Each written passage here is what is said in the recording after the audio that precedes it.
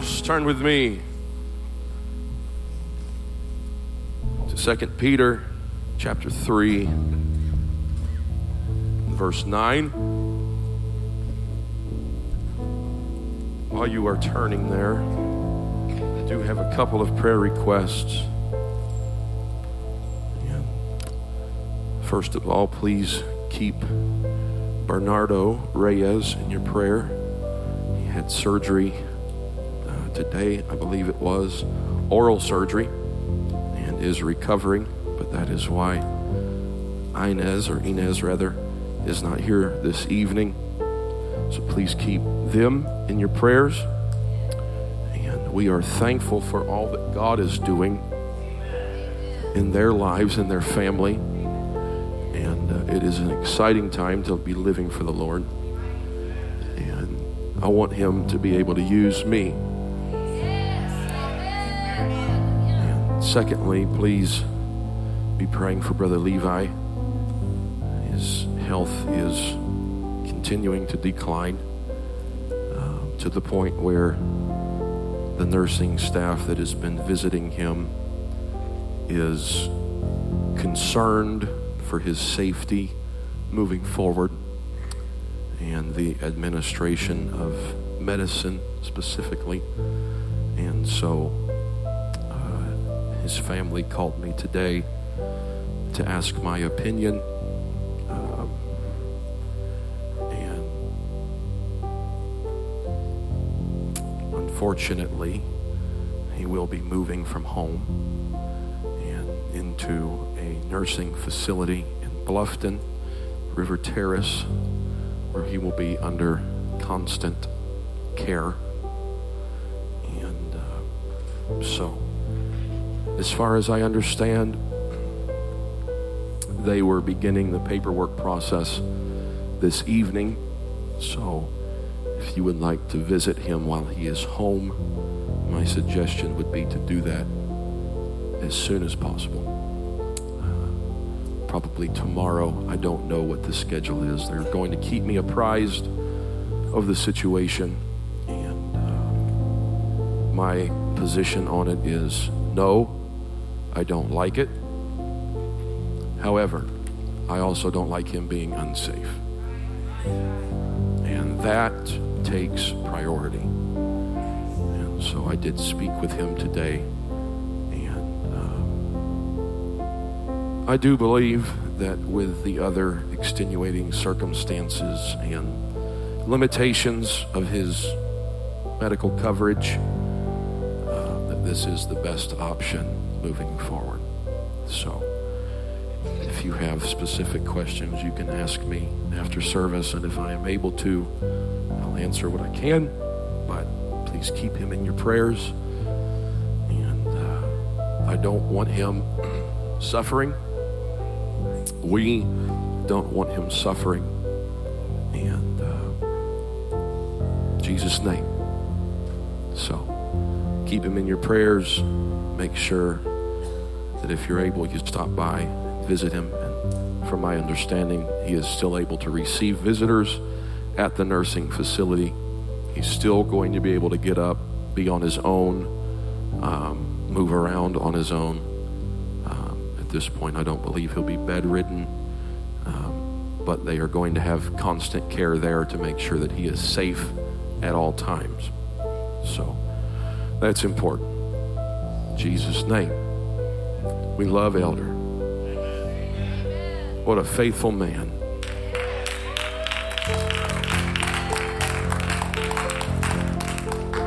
What a faithful man. And it has been so very encouraging to me as I've been at his home to feel the presence of God dwelling there, just hovering. It feels like he's just hovering over him and filling that home. And it is the mark of God getting ready to welcome one of his saints to their eternal reward. And truly, life is a vapor. Even the 85, 86 years that Elder has lived, and the whole picture of eternity What's 85 years? Many days and full of trouble. But when we get to heaven, there will be no tears, no sickness, no disease, no heartache, no bad memories. Our focus will be on the King of Kings and the Lord of Lords. In Jesus' name. 2 Peter chapter 3 and verse 9.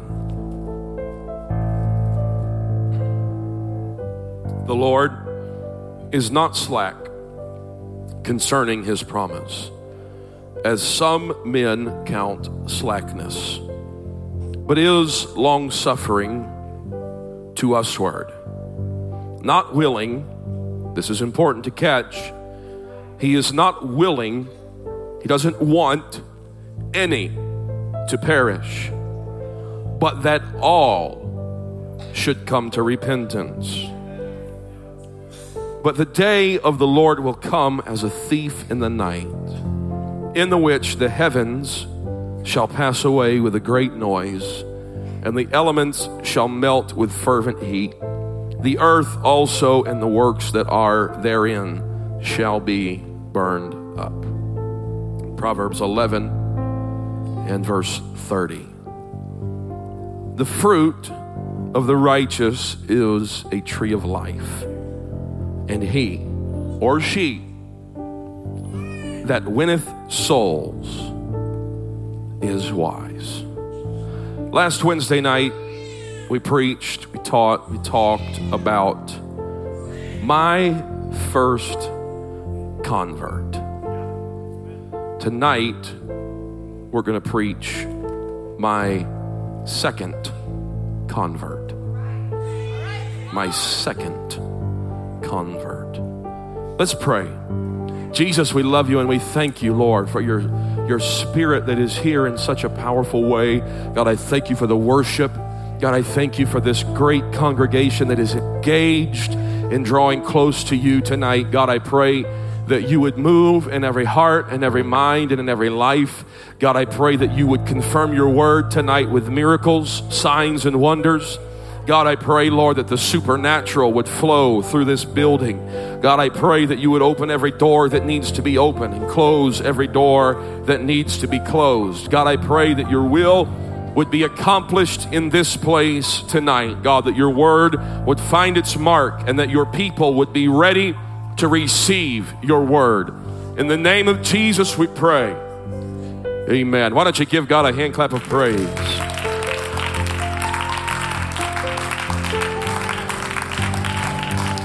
Thank you, Jesus. I'm thankful for his word. You can be seated tonight. Our opening scriptures. The Lord is not slack concerning his promise. How many are thankful that he is a keeper of his word? He is a keeper of his word. He is not slack or lacking concerning his promise as some men are, as some human beings are. God's word can be trusted. He is long-suffering. I am thankful that he is long-suffering. Thankful for the grace and the mercy of God. He's not willing that any should perish, but that all should come to repentance. His desire is for each and every individual in our world to make their way into the kingdom of God in the earth.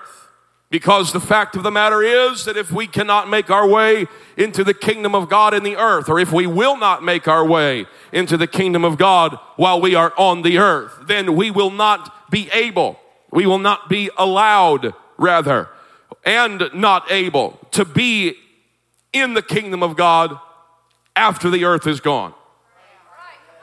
Eternal reward will not be ours. But the day of the Lord will come as a thief in the night. This scripture describes to us the day of the Lord. It refers to the day when God will come back. And we're not preaching tonight about eschatology, just as we were not preaching last week about eschatology. But we do need to understand that the day of the Lord is drawing closer and closer. That God could come back at any moment.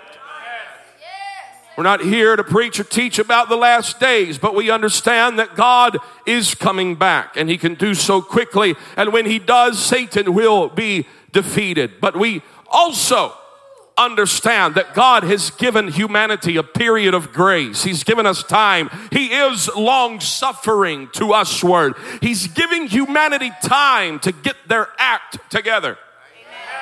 He's giving us time to make the right decisions, to change courses, that we would not perish, but that we would come to repentance. And repentance is a changing of lifestyle. It is a changing of direction, a changing of decision. And when I change the direction that my life is traveling, everything else that we know about New Testament salvation will follow. He that cometh to God must believe that he is. He's a rewarder of them that diligently seek him. If I'm going to be a diligent seeker of God, it's going to start with having faith that he exists, and then it's going to move on into a life of repentance where I'm not living according to my carnal nature. I'm just hitting this real quick because we got a place to go tonight, but we're not going to live according to the ways of our carnal flesh and our carnality. And I'm just going to tell you, there's nothing that excites me more than seeing people say, you know what, this is who I used to be, but I don't have to be that way anymore. I'm choosing not to be. I'm going to make some tough decisions. I'm going to make some hard decisions because they're going to be hard here in the earth, but they have eternal reward. I'm thankful for folks that make decisions based upon eternal reward.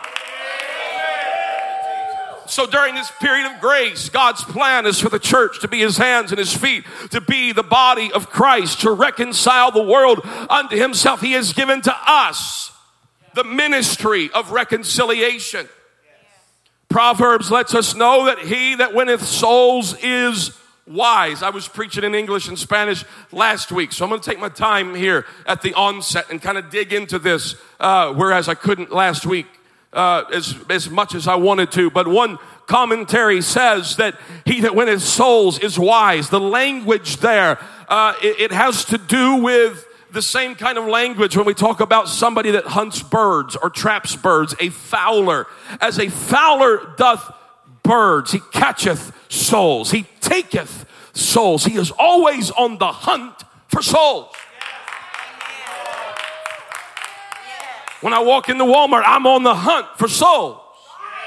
Now, I'm not that way all the time. I can do better. But I'm just telling you, he that winneth souls is wise. If you want to be a wise soul winner, then when you go into Walmart, you gotta be looking for the right opportunity. God, give me discernment. God, let me know, is this person ready or are they not ready? I've got to make it my design. And not just a hunter of birds, but a fisherman. As a fisherman fishes. Well, this bait didn't work the last time, so I'm going to switch baits. I'm probably not going to use a crankbait if I'm catfishing, Brother Chris. I mean, maybe, but I'm probably not. If I'm going catfishing, then I'm going to go buy some chicken liver.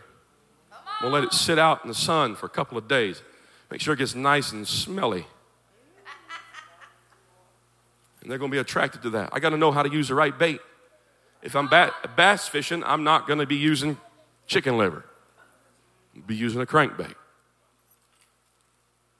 So, I'm going to make it my business to know how to win souls. Because he that winneth souls, it's going to take some knowledge. It's going to take some action. It's going to take some practice. It's going to make me use all of my skill and all of my diligence to gain souls unto God. Paul said, I became all things to all men. He's not saying I changed my lifestyle or I changed the morals by which I lived. He said, but I found common ground and I had to know how to talk to them. I had to know what to say to them and what would get their interest and what would not. Yes. He doesn't go to the Romans or the Greeks and start preaching to them about circumcision. That's not the right message for that crowd. But I'm going to use my skill and my diligence because I want to be a wise person. And I'm going to gain souls by using skill and diligence. I'm making it my business. I'm going to learn that Bible study frontwards and backwards.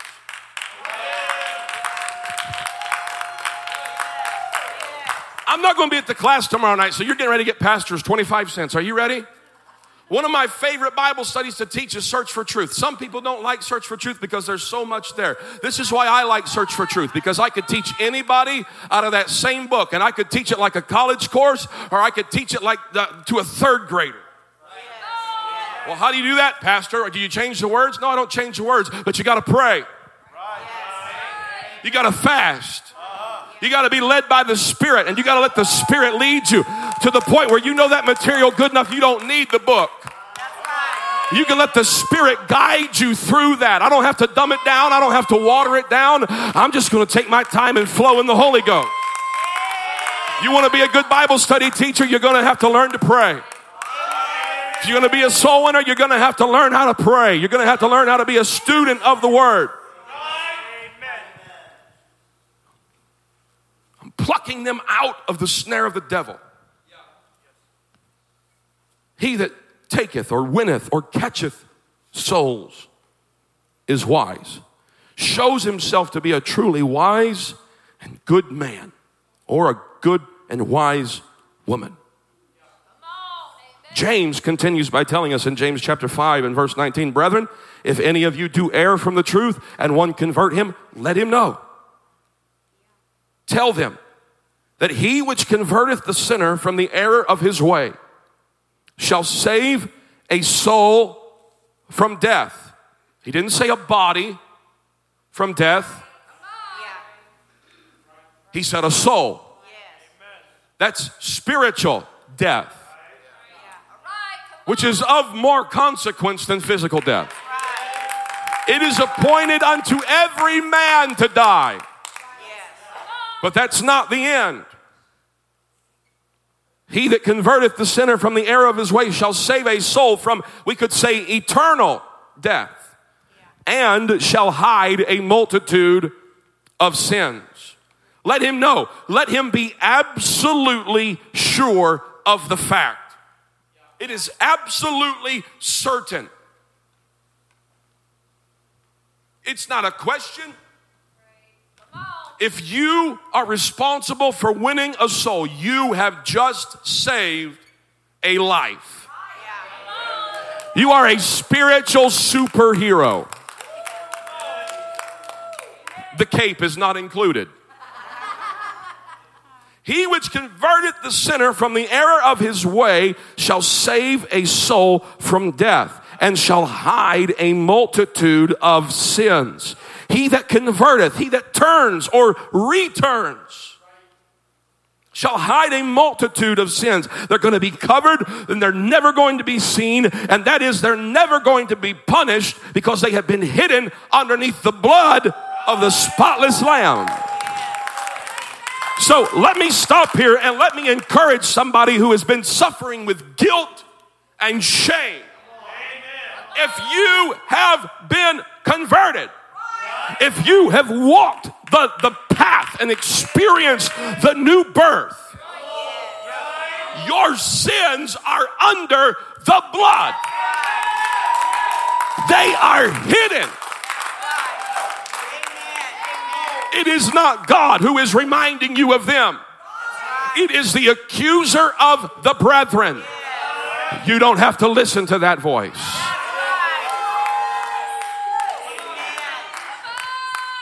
And imagine if you are winning that soul, if you are part of that conversion, you are helping to hide.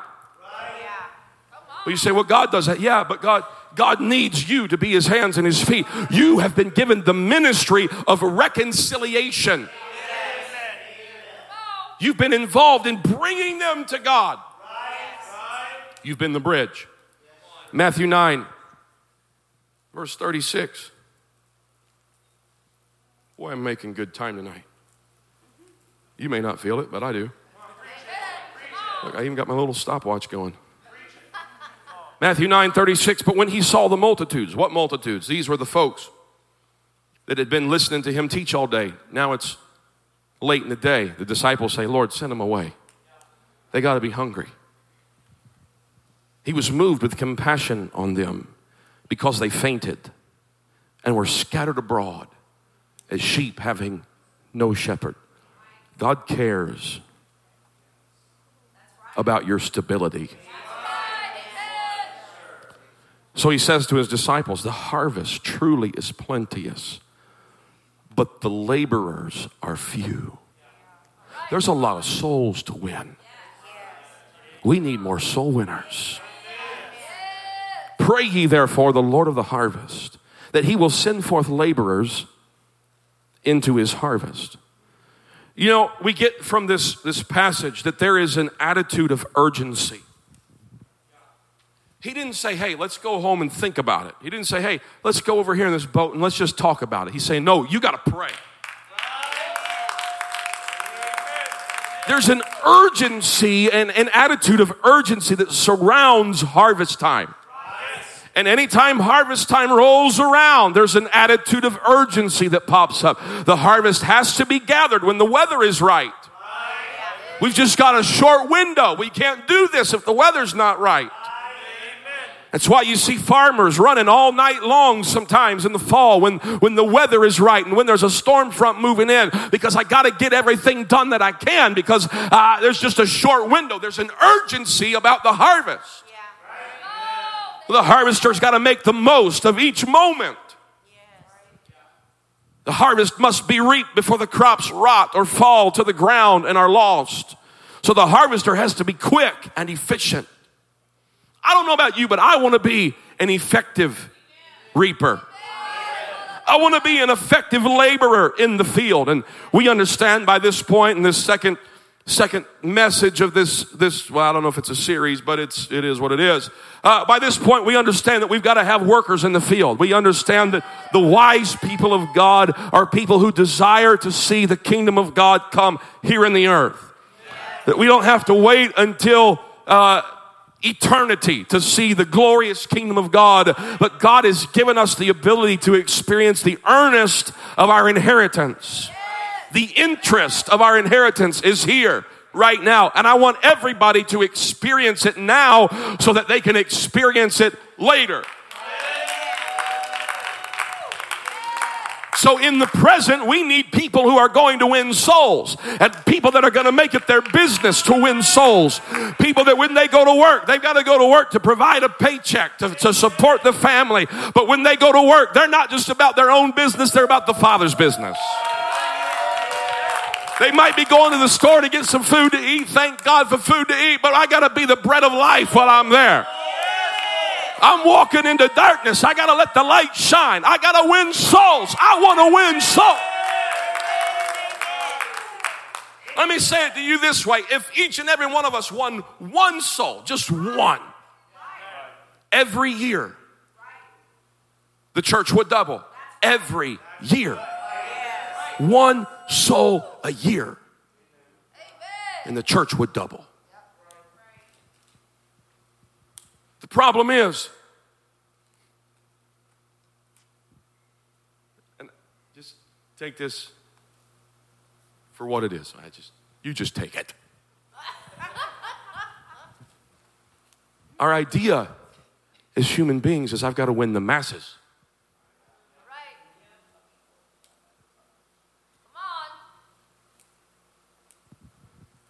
I got to win the thousands. And in the process of trying to win thousands, we neglect the one that's hungry that's next to us.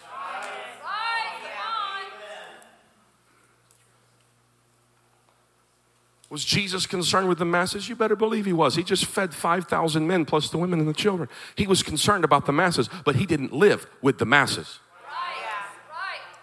He lived with the 12.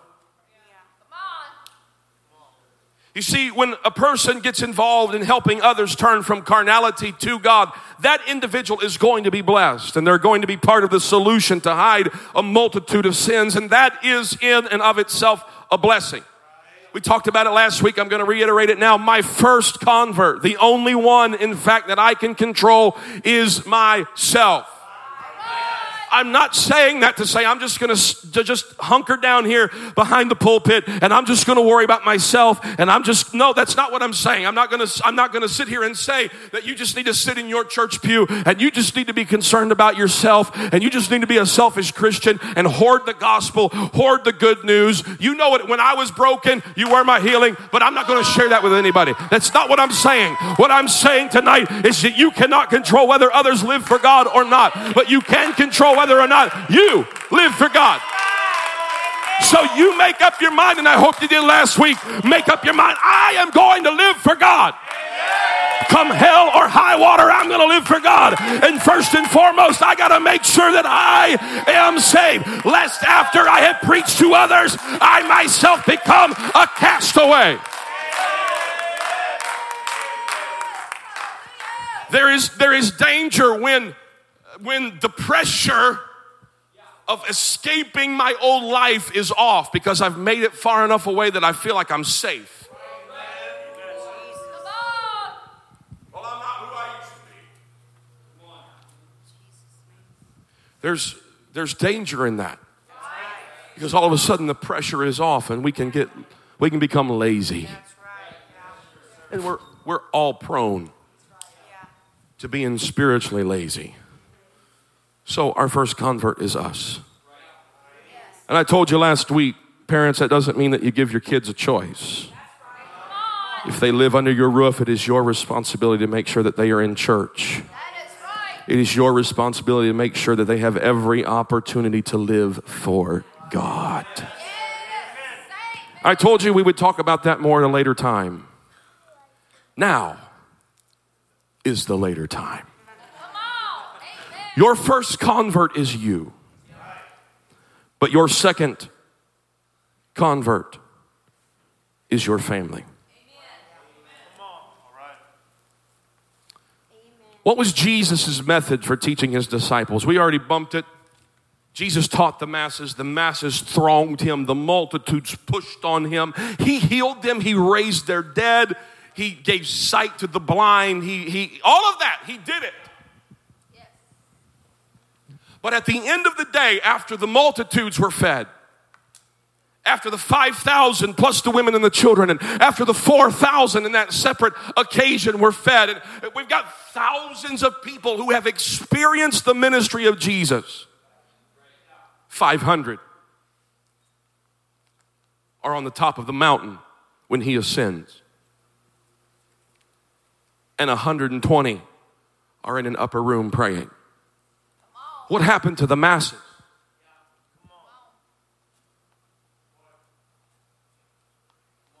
What happened to the thousands? It wasn't just that they got tired of waiting. They didn't even show. They didn't show up. Why? Because they weren't really converted.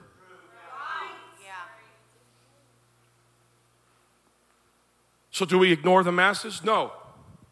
We don't ignore the masses, but we pay special attention to those who are with us the most. Jesus ate with the disciples. He lived with them constantly, or so it seems. He ate with them. He walked with them. He sat with them. He talked with them. They all stayed together basically all of the time for 3 years. He was able to pour into their lives every moment because of his nearness to them. Jesus didn't ignore the multitudes, but when he sought to make disciples, he said, I'm going to keep them close. And I'm going to make disciples, and then my disciples will reach the multitudes after I'm gone. So the model of Jesus shows us what? It shows us that the impact of taking time with those in our own home is incalculable. It's priceless. Let me just digress.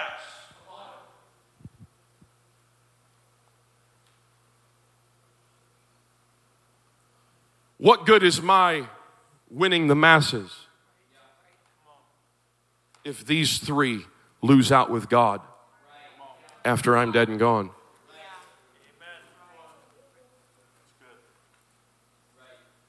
Worse yet, what if these three grow to hate the church because of all the time I invest in the church and not with them? They don't. But I don't want them to either. I can't control their feelings, so I got to make sure I deal with the first convert.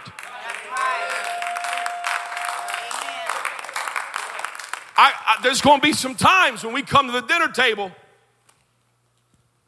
and it's 9, 10, sometimes 11 o'clock at night. And some of y'all text me and I don't answer. Or somebody calls me and I decline the call. Does that mean you don't love me, Pastor? No, it doesn't. But they're my saints too. That's right. Amen. That's right.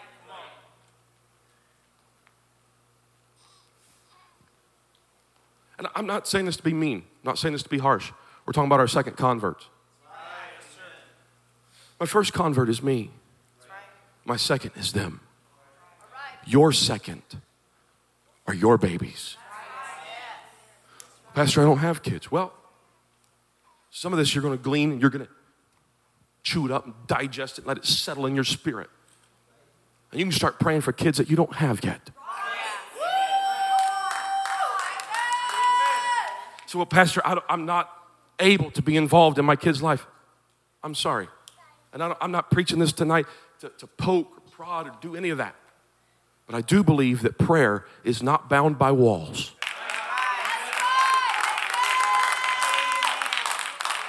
So you can chew on this and you can digest it all and you can start praying for kids that you may or may not even have access to. And God can still work in their lives.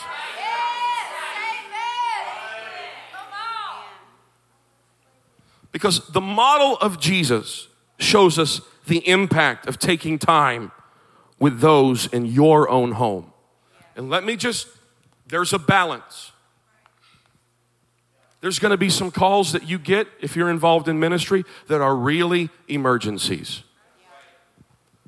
And then there are going to be some times where you have to ask yourself, is this an emergency to them? Or is it a real emergency? Come on. Well, that's pretty mean. It's not mean. That's right. Come on.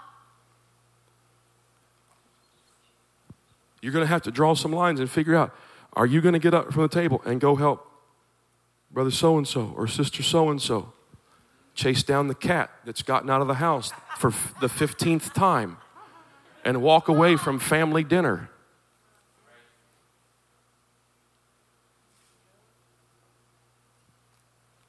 I love you. Don't really love you, cat. But I love that you love you, cat. I'll come help you look, but after the kids are in bed. Come on. Because they're my second converts. That's right. Your kids are your second converts. Leviticus chapter 10 and verse 10. We start seeing the pattern established by God of how important families are. We all believe that family is important. Vitally important. That you may put a difference between holy and unholy, and between unclean and clean. And that you may teach the children of Israel all the statutes which the Lord hath spoken unto them by the hand of Moses. So, he's talking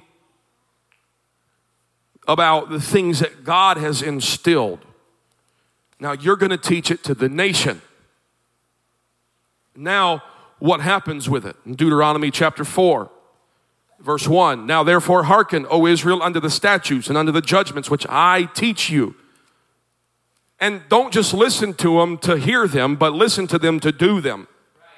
And if you'll do them, then you're going to live, and you're going to go in and you're going to possess the land which the Lord God of your fathers gives you.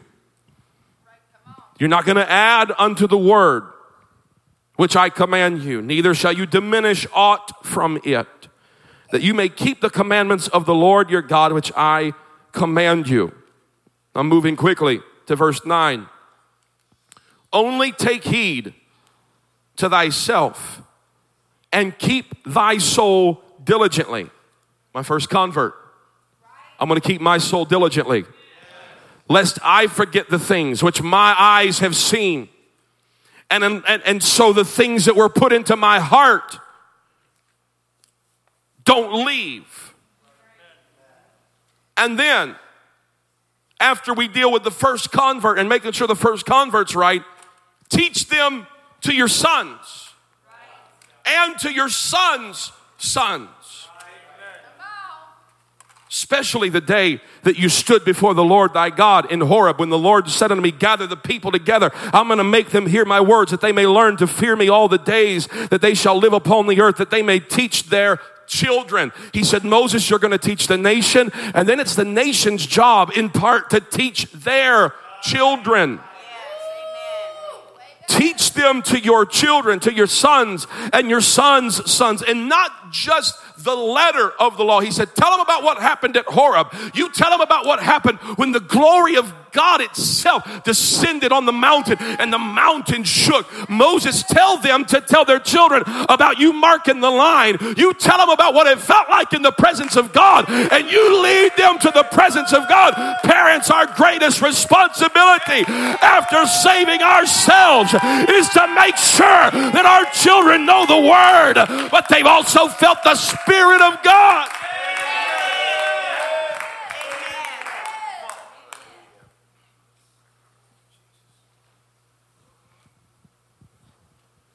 And that they may teach their children. This was a command that Israel evidently failed to obey. Because Judges chapter 2 and verse 10 says that there arose a generation which knew not Jehovah, and they didn't even know the works which he had done for Israel. They didn't know about the Red Sea crossing. They didn't know about the manna that had fallen. They're living in the promised land by the time we get to Judges. I don't want that to be said of my children. I don't want that to be said of the youth of this church, that there arose a generation that didn't know how to pray. There arose a generation that said, you know what, we're chucking holiness in the trash. You know what, I don't know why we did that. I don't know why we ever did that. We're just going to throw it away. We don't need that anymore. That's not going to be said of this generation. It's not going to be said of these young people. I don't want that said of my children. They didn't know how to study the Word of God. They don't know how to pray. They don't know God or all that He's done for us. No, sir, no, ma'am. We need to make sure that we teach it to them. We need to make sure that we help convert their souls. They've got to have a relationship with God on their own. But they need us to lead the way. They need us to push forward. They need us to take charge. We also understand that it's not just up to the parents. It goes both ways. Parents, your kids need the preaching and the teaching of the Word of God.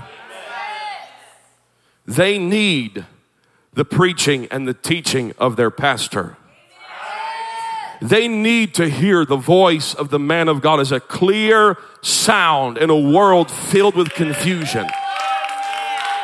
This is what we believe. This is why we believe it. Because this is the Word of God. But more than that, they also need to see you and they need to hear you living for God outside of the church. to see you living for God at home. They don't need to see you living one way at church and acting another way at home. They don't need to hear you talking one way at church and talking another way at home. They don't need to hear you speaking in tongues in church and cussing in English at home. They don't need to see you being kind and friendly at church and bad talking their mama or bad talking their daddy or bad talking their brother or sister at home. They need moms and dads who are filled with the Spirit of God. They need a mom and dad who are going to reinforce the Word of God at home. Thank you, Jesus. I want to pause here and caution parents. So parents, please listen to me very closely. I have seen situations where parents create problems for their kids when their child starts getting closer to God. Where that son or that daughter starts earnestly praying. I mean, they're really praying. They're really drawing close to God. I want to be at church more. I want to be used by God more. I've seen parents rise up and say, nope, you're grounded. I said it last week, I'm going to say it again. Don't use church as a punishment. You're not cutting them off from the church. You're cutting them off from God. The church is their lifeline. The church is the bridge to help them get to God. So I've seen situations where parents create problems for their kids when they start getting closer to God. And I know that sounds far-fetched, but I believe that it comes from parents who have forgotten how to make sure that they stay saved themselves.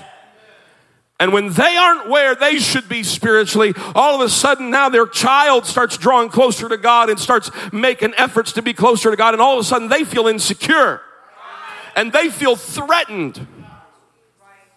So I'm going to pull the reins back and I'm going to try to control them so I don't feel bad about myself spiritually. When in reality, we ought to say, you know what? I'm going to be honest. I'm not where I should be. So I'm going to help you and you're going to help me. We're going together. Parents, your kids love it when you're honest. When you show humility by admitting that you've made mistakes, they've got more respect for that, and that's going to create a healthy environment for communication. You don't have to act like you have all the answers because you don't. None of us do. So, don't feel threatened when your kids start outperforming you spiritually. Don't let that be you. If you're pursuing God relentlessly, if you are where you should be, and God starts using your children in ways that He has not used you, that's not a slap in your face, that's a blessing.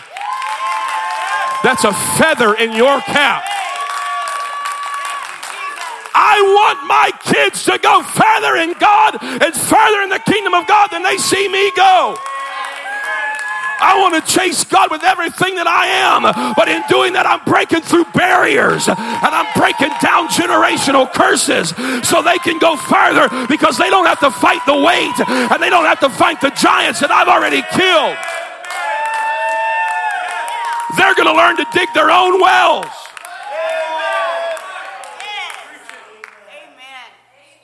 But Isaac didn't start by digging his own wells. He started by cleaning out the wells that his father had dug. So he learned how to, this is what Daddy did when Daddy dug this well. And he could start getting a feel for what it means to dig in. He can start getting a feel for what it means to have a prayer life. He can get a feel for what it means to come to the church and to seek the face of God and hear the voice of God. And all of a sudden, Abraham is providing for Isaac after he's already dead and gone because of the things that he provided for him. So parents, it's a blessing. Don't hinder them. Encourage them. How do I do that, Pastor? Let me just tell you. If you're reading your Bible and there's something that pops up and you're just like, man, this is so cool. That night at dinner, or next time you're all sitting around the table, you still believe in family dinner? Around a dining table. Not on a couch in front of a TV.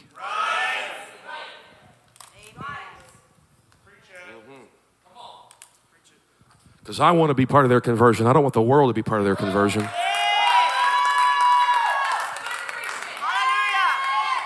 So the next time we sit down at the dinner table, say, hey, what do you guys think about this?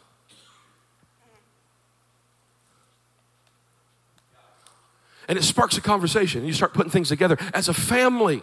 Yes. When we get home tonight, what time is it? Oh man, I got ribs on the smoker. They'll be fine. We'll order pizza if they're burnt. Tonight when we get home and be like, hey, what do you guys think about what I said in church about Jesus and when he died and he was bearing our sins? Let's just talk about it. It creates an environment where we start talking about biblical things. And we start letting them voice and let them think and let them express. What do you think about that? What do you think about this? Deuteronomy 6. Now these are the commandments, the statutes, the judgments which the Lord your God, verse 1, commanded to teach you that you might do them in the land whither you go to possess it. There's some things you're going to do when you get to the promised land. It's not all going to be cake and ice cream. It's going to be a land of promise, but there's some things that you're going to have to do in order to maintain the promises of God. Do these things so that you fear the Lord thy God, to keep all his statutes, his commandments, which I command you, thou and thy son and thy son's son, all the days of thy life, and that thy days may be prolonged. Hear, therefore, O Israel, and observe to do it, that it may be well with thee, and that you might increase mightily, that the Lord God of your fathers hath promised thee in the land that floweth with milk and honey. So what is he doing? He's prefacing this chapter. He's saying, hey, this is getting ready to be a mouthful. You're getting ready to hear everything that you heard in Leviticus is going to be repeated now. So settle in. This is not going to be a short discussion. Prepare yourself. Get the blood moving. Make sure that you're awake. Make sure that you had your energy drink. Make sure you had your coffee. Make sure you're not sleeping on the preacher. Don't be in a rush to leave, because when God speaks, it's important to listen. And moms and dads, it's up to us to make sure that our kids aren't just itching to get out of the church. Instead of rushing out and going to the car, why don't you say, hey, we're going to spend 15 minutes talking to people, because if you'll stick around and talk and chat, they'll stick around and get connected to the body. Amen. I digress. Verse 4. Hear, O Israel, the Lord our God is one Lord. There is seldom a verse in the entirety of Scripture that has shaped Judaism and modern day Christianity as much as Deuteronomy 6:4. The Lord our God is one Lord. He had told him, hey, listen up. This is for you, for your sons, for your sons' sons. And love, you're going to love the Lord thy God. You shalt love the Lord thy God with all thine heart, with all thy soul, and with all thy might. He hits every single part of the person, the body, soul, and spirit. And these words which I command thee this day shall be in thine heart. Verse 7, and thou shalt teach them diligently unto thy children, and shalt talk of them when you sit in your house, when you walk by the way, when you lie down, and when you rise up. Parents, God wants to be in your home. And if you'll get God in your home will be a place of peace. Your home will be a place of rest. Your home will be a safe place, a sanctuary.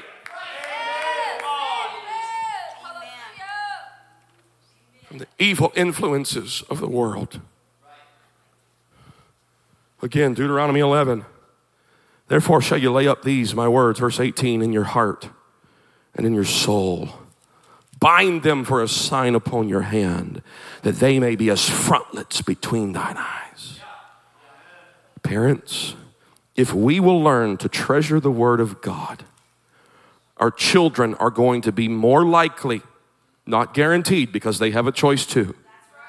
But they will be more likely to treasure the Word of God if they see us treasure the Word of God. So let them see your focus. Let them see that this is the thing that drives my mom. This is the thing that drives my dad. I know that dad makes good money. I know that mom makes good money. I know that they care about us. I know that they love us. I know that they work hard for us. And even if they don't have a bunch of money, we've got everything that we need. They're working their tails off. But more than all of that, their focus is God. They're not just doing it for us. They're doing it for God. Tie it to your hand. Bind it as frontlets between your eyes. Verse 19, and ye shall teach them to your children. Speaking of them when you sit in your house. When you walk by the way. When you lie down. When you rise up. Parents, talk about the things of God to your kids. You're your first convert. They're your second. Let it be part of the conversation in your home. Let it be part of your conversation when you're out and about. When you lie down, when you get up. Again, he's referring, let your focus be known. Our world is going to center, our world, our Fishburn world, your Pinkerton world, your Voorhees world, your Stratton world. All of you. All of yous. The Figueroa world. The Clark world. The Roberts world. Estes world. The Back world. All of the Smith world. Sorry, I blanked there for a second. I forgot your last name. Jesus, help me. The Bryce world. The Easter Day world. The Jessup world. Did I miss anybody? If I did, I'm sorry. I already said that. I already said that. He was asleep though. My world is going to focus on God. Our world, our home is going to be focused on God. What's God want for us today? God, lead our day. God, thank you for another day. Thank you for what you did in our lives today.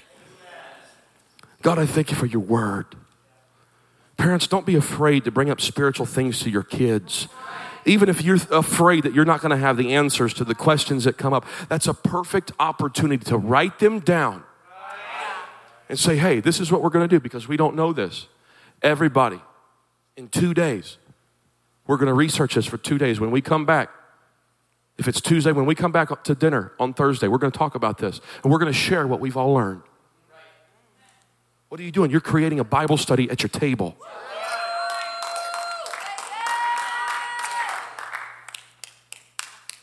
And from there, your disciples can win the masses. Imagine that. We get these guys converted. Talking about my two here. The antelope and the bison. You figure out who's who. Just imagine, we get him converted. Stand up. I'm going to embarrass you real good. Imagine, Selah, we get him converted. One of these days, this joker's going to have his own family.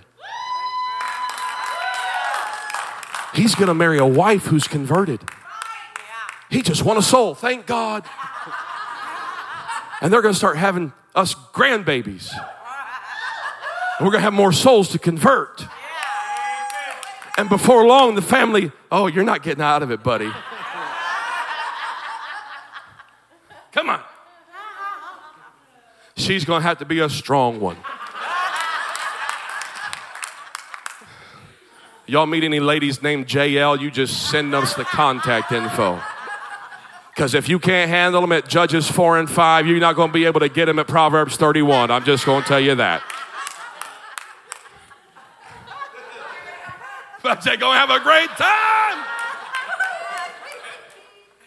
This kid will watch videos of parents scaring their own kids. He's like, I can't wait to be a dad. He's going to win us a soul. You're going to win yourself a soul. Imagine that. And then all of a sudden, the circle of your influence has just grown because now your kids have spouses. Hello. She's going to need a Joshua or a Caleb or an Othniel who said, I'll go, Uncle Caleb. I'll fight giants. He's going to have to be tough.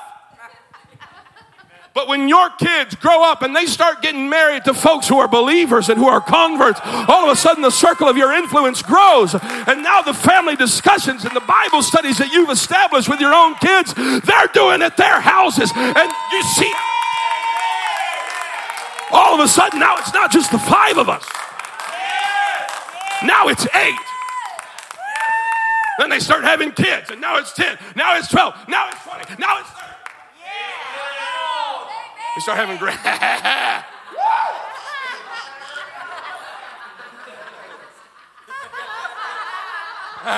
How you doing? Those are my converts. And I'm going to get them converted. That's all right. You can laugh. It's hilarious. They know. My wife and I started arguing the other day. They said, whoa. You arguing? We're going downstairs.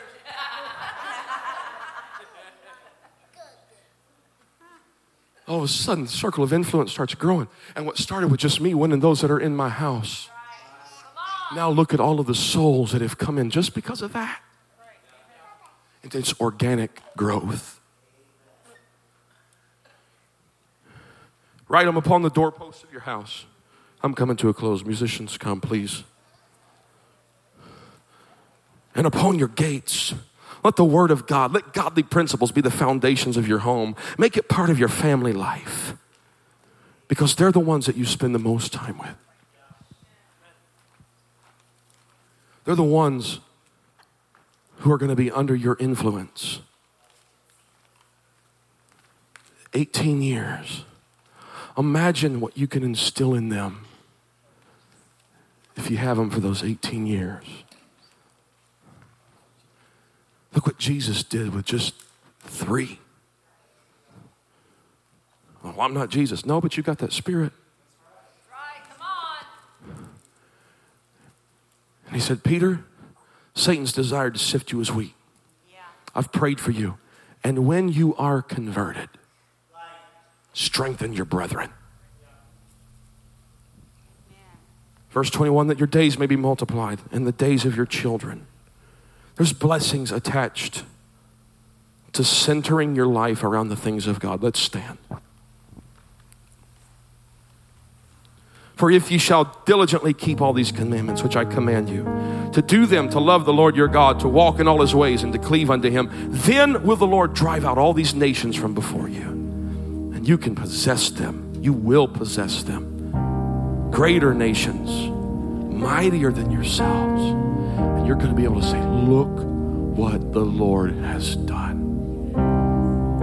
When I was broken, he was my healing. Parents, let your kids know your testimony. This is where God brought me from. This is what he brought me through. This is what he healed me of. And he can do the same for everybody that you come in contact with. This is the best life. There are blessings attached to centering your life around the things of God. And let your kids know when those blessings come. Let them know, hey, we were just blessed. And this blessing came from God. God cares about us.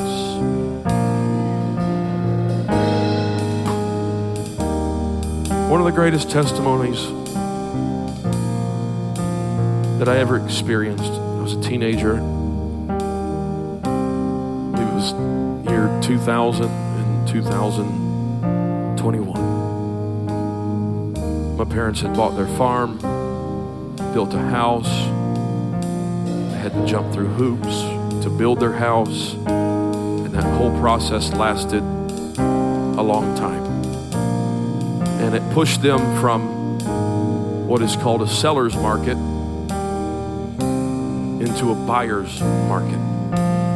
What does that mean? That means that when they had originally started building the new house, it was a perfect time to sell a home. The houses were just going like hotcakes. You could almost ask whatever you wanted and they would just boom, boom, boom, just going. But because of the delay situations that were out of their control, it pushed them into a buyer's market where everything slows down, prices start to drop, and houses just don't move.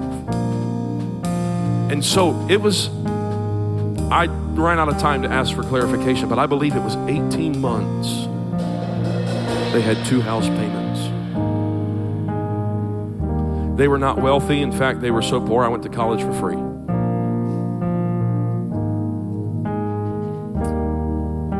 Well, we never lacked. Just say it that way. We weren't poor. They just were not well-to-do. For 18 months, they had double house payments. One on a 10-acre farm and a new house build, and the other on a house 3.5 miles away. For 18 months. Never once did they miss a payment. Money would just come from seemingly nowhere. They'd walk to the mailbox and there'd be a check in the mail. And my parents were always quick to tell us, this is because we are faithful to God. If you'll be faithful to God, if you'll be faithful to the ways of God, if you'll be faithful to giving to God what is His, God will always provide. He will always provide. You may not have everything that you want, but you'll have everything that you need. He's faithful.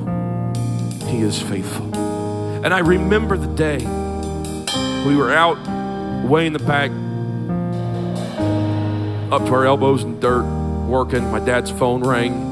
Actually, it was before cell phones, before he had a cell phone. I remember my mom coming back there saying, hey, got an offer on the house. And then the offer on the house was good, and they pushed closing out like 3 times. It was one thing after another. But I watched parents who were faithful, and I watched God provide. My parents helped convert me. I understand that not everybody had what I had. I understand tonight that situations are different. But let me ask this question. Let me ask this question to those who have children and those who do not. And if you do not, then I want you to think about a future day. If it's coming, a future day.